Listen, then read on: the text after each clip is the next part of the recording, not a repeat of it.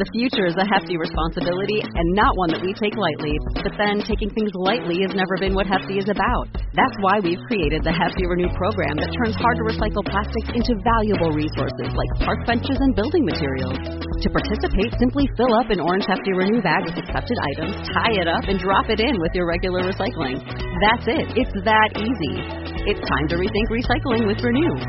Particular valued resources may vary by geography. More info available at heftyrenew.com. The future is a hefty responsibility and not one that we take lightly. But then, taking things lightly has never been what Hefty is about. That's why we've created the Hefty Renew program that turns hard-to-recycle plastics into valuable resources like park benches and building materials. To participate, simply fill up an orange Hefty Renew bag with accepted items, tie it up, and drop it in with your regular recycling. That's it. It's that easy. It's time to rethink recycling with Renew. Particular valued resources may vary by geography. More info available at heftyrenew.com.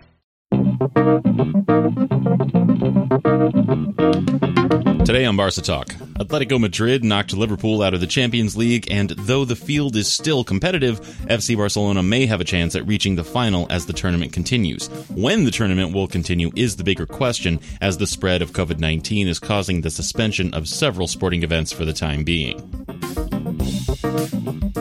Hello and welcome to Barca Talk, the podcast for FC Barcelona fans. I'm your host, Brian Henderson in Buffalo, New York, flying solo today. It looks like the football season is going to be taking an unscheduled hiatus, with public health concerns surrounding the coronavirus having first caused the playing of matches in empty stadiums and now the outright postponement of matches. La Liga has postponed the next two match days, which for FC Barcelona includes Mallorca and Leganés. We were planning to scout Mallorca for this weekend on today's show, but with no match in the immediate future, there's really no sense in doing that. Right now, honestly, we all need to be following the recommended protocols for public health to make sure that the global pandemic of COVID-19 doesn't hit any more people, or, we try and limit it at least, and make sure that you're taking care of yourselves, and when it's safe, the football season can continue. Our new team member, Cole Ridley, who you've been hearing from the last couple of Tuesdays, he's in the Seattle area, and he's reported to us that in that area, the Costco stores are completely out of rice, beans, meat, bread, canned goods, and toilet paper. You don't want to be without toilet paper when you're a week into a quarantine, I suppose. So that's pretty bad. I hope Cole is washing his hands, staying away from risky situations, and taking care of himself. For that matter, our man in Madrid, Gabriel, might have to take precautions too.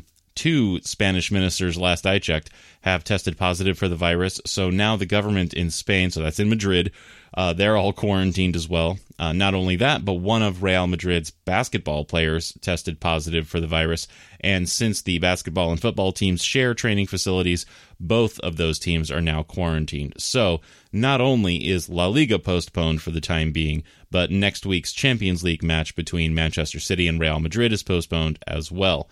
UEFA has not actually announced a full-blown postponement of next week's fixtures that would finish off the second leg of the round of 16, but on top of the Real Madrid-Man City match, an infected member of Juventus has led to the postponement of the Juventus-Lyon match as well. So that does still currently leave Bayern versus Chelsea and Napoli versus FC Barcelona games on the books at the moment. The virus outbreak in Italy has been pretty large, but also mainly centered in the north of the country. Naples is further to the south. But also with a death toll now over 1,000 people in Italy, Napoli probably should consider quarantining their players and staff as well. But we'll see how that shapes up. So with all of this going on, or not going on, to get more to the point, this show is also going to be going on limited duty as well. Other sports media, they will have a big hole to fill, which I'm sure they will. But, we here, we're not really under such an obligation to put out episodes when there aren't any games to react to, or really, let's be honest, as much interest in what's happening in the world of Barca, since there aren't games happening at the moment. And that's just how it ought to be, detecting, limiting the spread, and treating those with this virus. Those are the most important things right now. So we won't have an episode next Monday, as we usually do, since the Mallorca match has been postponed. Now, with all that said, let's talk a little bit about the Champions League, namely, how about Atletico Madrid? They knocked Liverpool out of the Champions League, the current holders, and Premier League leaders by 20-plus points. Liverpool were clearly one of the big favorites in the Champions League, But Diego Simeone and his squad had other ideas.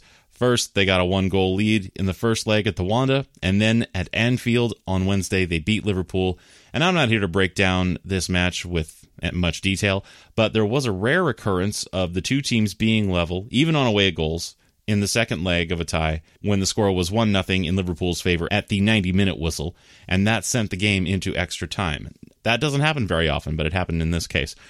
Liverpool got one in extra time, and they might have thought they had won it, but 2 goals from Marcos Llorente sent Atleti ahead to the next round. And watching the highlights, you have to admit that Atleti must be grateful to have Jan Oblak in goal.